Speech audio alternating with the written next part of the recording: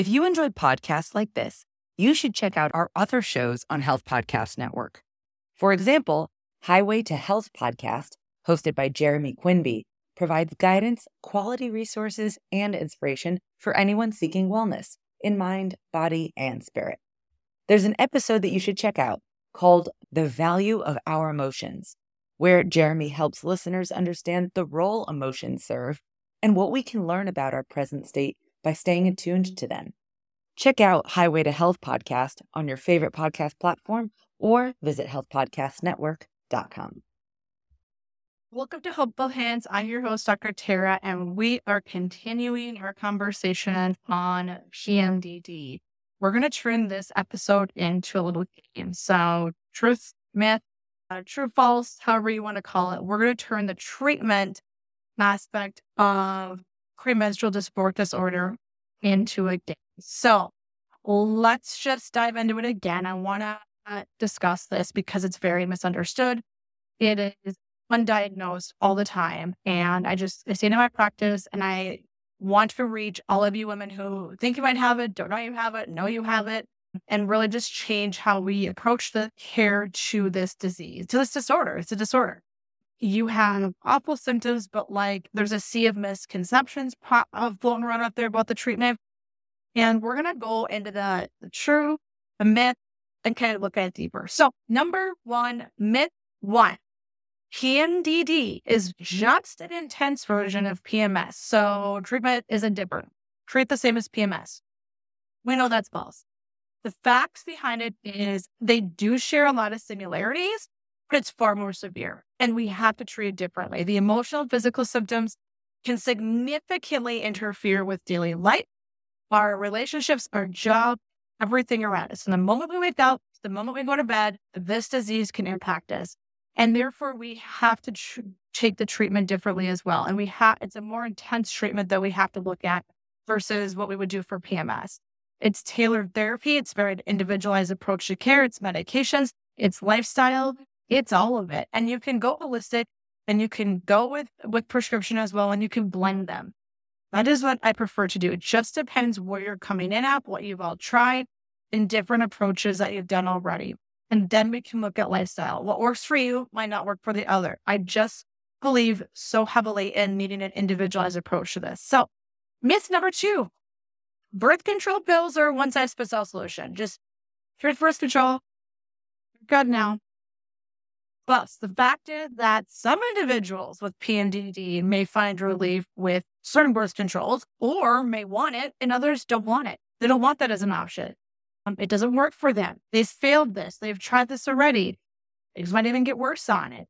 Others might not benefit at all. And again, can get worse on it. So we have to really go from an individualized standpoint on this and just know with all things medicine, what works for one might not work for you. And maybe if it worked before and it's not working now, that is also an option. And we have to adjust and tailor your care around that. Myth number three, preach this. I think you're going to know the answer to it already. All progesterone treatments are the same. False. So we know progesterone is a key player in this menstrual cycle and in PMDD, but not all treatments are the same.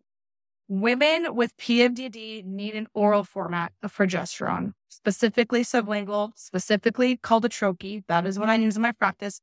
And if you're just throwing progesterone creams or other formats of progesterone at it, it likely isn't gonna work. It does not cross that blood-brain barrier the same, is essentially what's going on. And so understanding and tailoring your treatment based on your reactions and the dosing, working with a provider who understands the importance of health prescriptions is also very important here. So again, not all progesterone treatments are the same. Number four, lifestyle changes alone can cure and treat PMDD.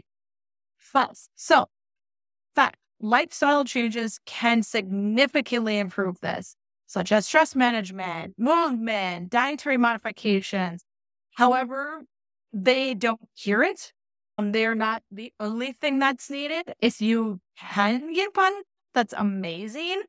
But know if you're doing all of that already and it's not working, we can bring in some other formats of care until we get you balanced, and then you can resume your lifestyle treatment approach for it.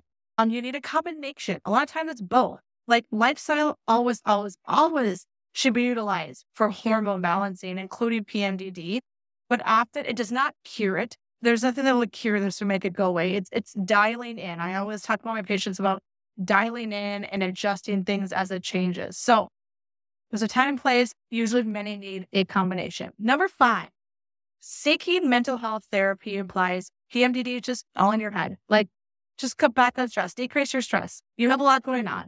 Just settle down a little bit, decrease the stress in your life. This will all get better.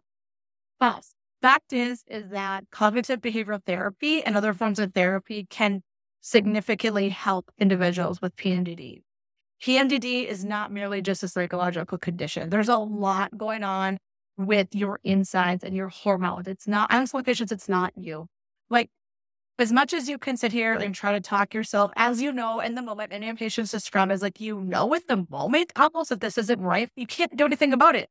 It's not you, it's your hormones. It's the neuroreceptors, neurotransmitters in your brain doing things. PMDD has the roots in hormonal fluctuation, that in brain chemistry. That is the roots of this. And we have to work with that. So therapy complements treatments. And I'm a huge proponent of cognitive behavioral therapy, which is counseling for many things. And this is one of them as well. They're going to learn coping mechanisms. I used to use the corny analogy, if I'm painting a picture, I need to know how to use the screwdriver and a hammer, and I need to know when to use them appropriately. Like, I'm not going to use a hammer to put a screwdriver into the wall. Again, corny, I get that, but you have to know these tools and when to use them. All right, number 6. If one treatment doesn't work, nothing will. I've already tried everything. Everything's been tried already, and I still feel like garbage with this PMDD. The fact is that treating PMDD often requires a multifaceted approach. And there's going to be some trial and error. And that is why I work really closely, often weekly, bi-weekly with my patients until we have this honed in. I don't want you, as I referred to previous episodes, as in the closet. When I tell my patients, when you're in the closet, you need to message me. Send a message in your portal, call my office. We need to be talking and adjusting things. It's really crucial that you work closely with the healthcare professional who understands this. It can give you that level of care because it can be bad. If you remember, suicide is the worst outcome that can happen. And it does happen with this disease. And I need my patients to know that they are a phone call, a message away, and we're going to dial in. I'm going to give you some prescriptions, possibly, for example, that you can use when you're in the closet and there's nothing else. You've tried everything. It's not working. And you're in that awful, awful hole of a moment. You will be able to have some care on hand. It's a really unique approach to every individual. So again, navigating PMDD is challenging, but it's not because of the condition itself. It's due to the myriad of misconceptions surrounding it and just thinking there's a one-size-fits-all approach to this. And we know that these myths need to just be moved out of the way and really grow your team. Grow your team and find a provider who is familiar with this, who you feel heard by.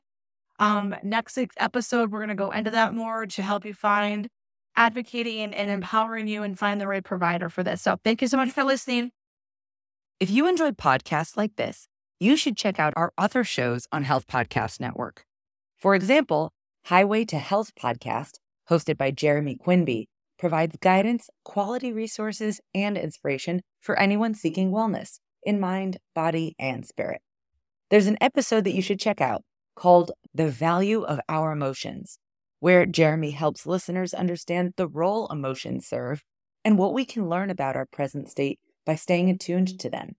Check out Highway to Health podcast on your favorite podcast platform or visit healthpodcastnetwork.com.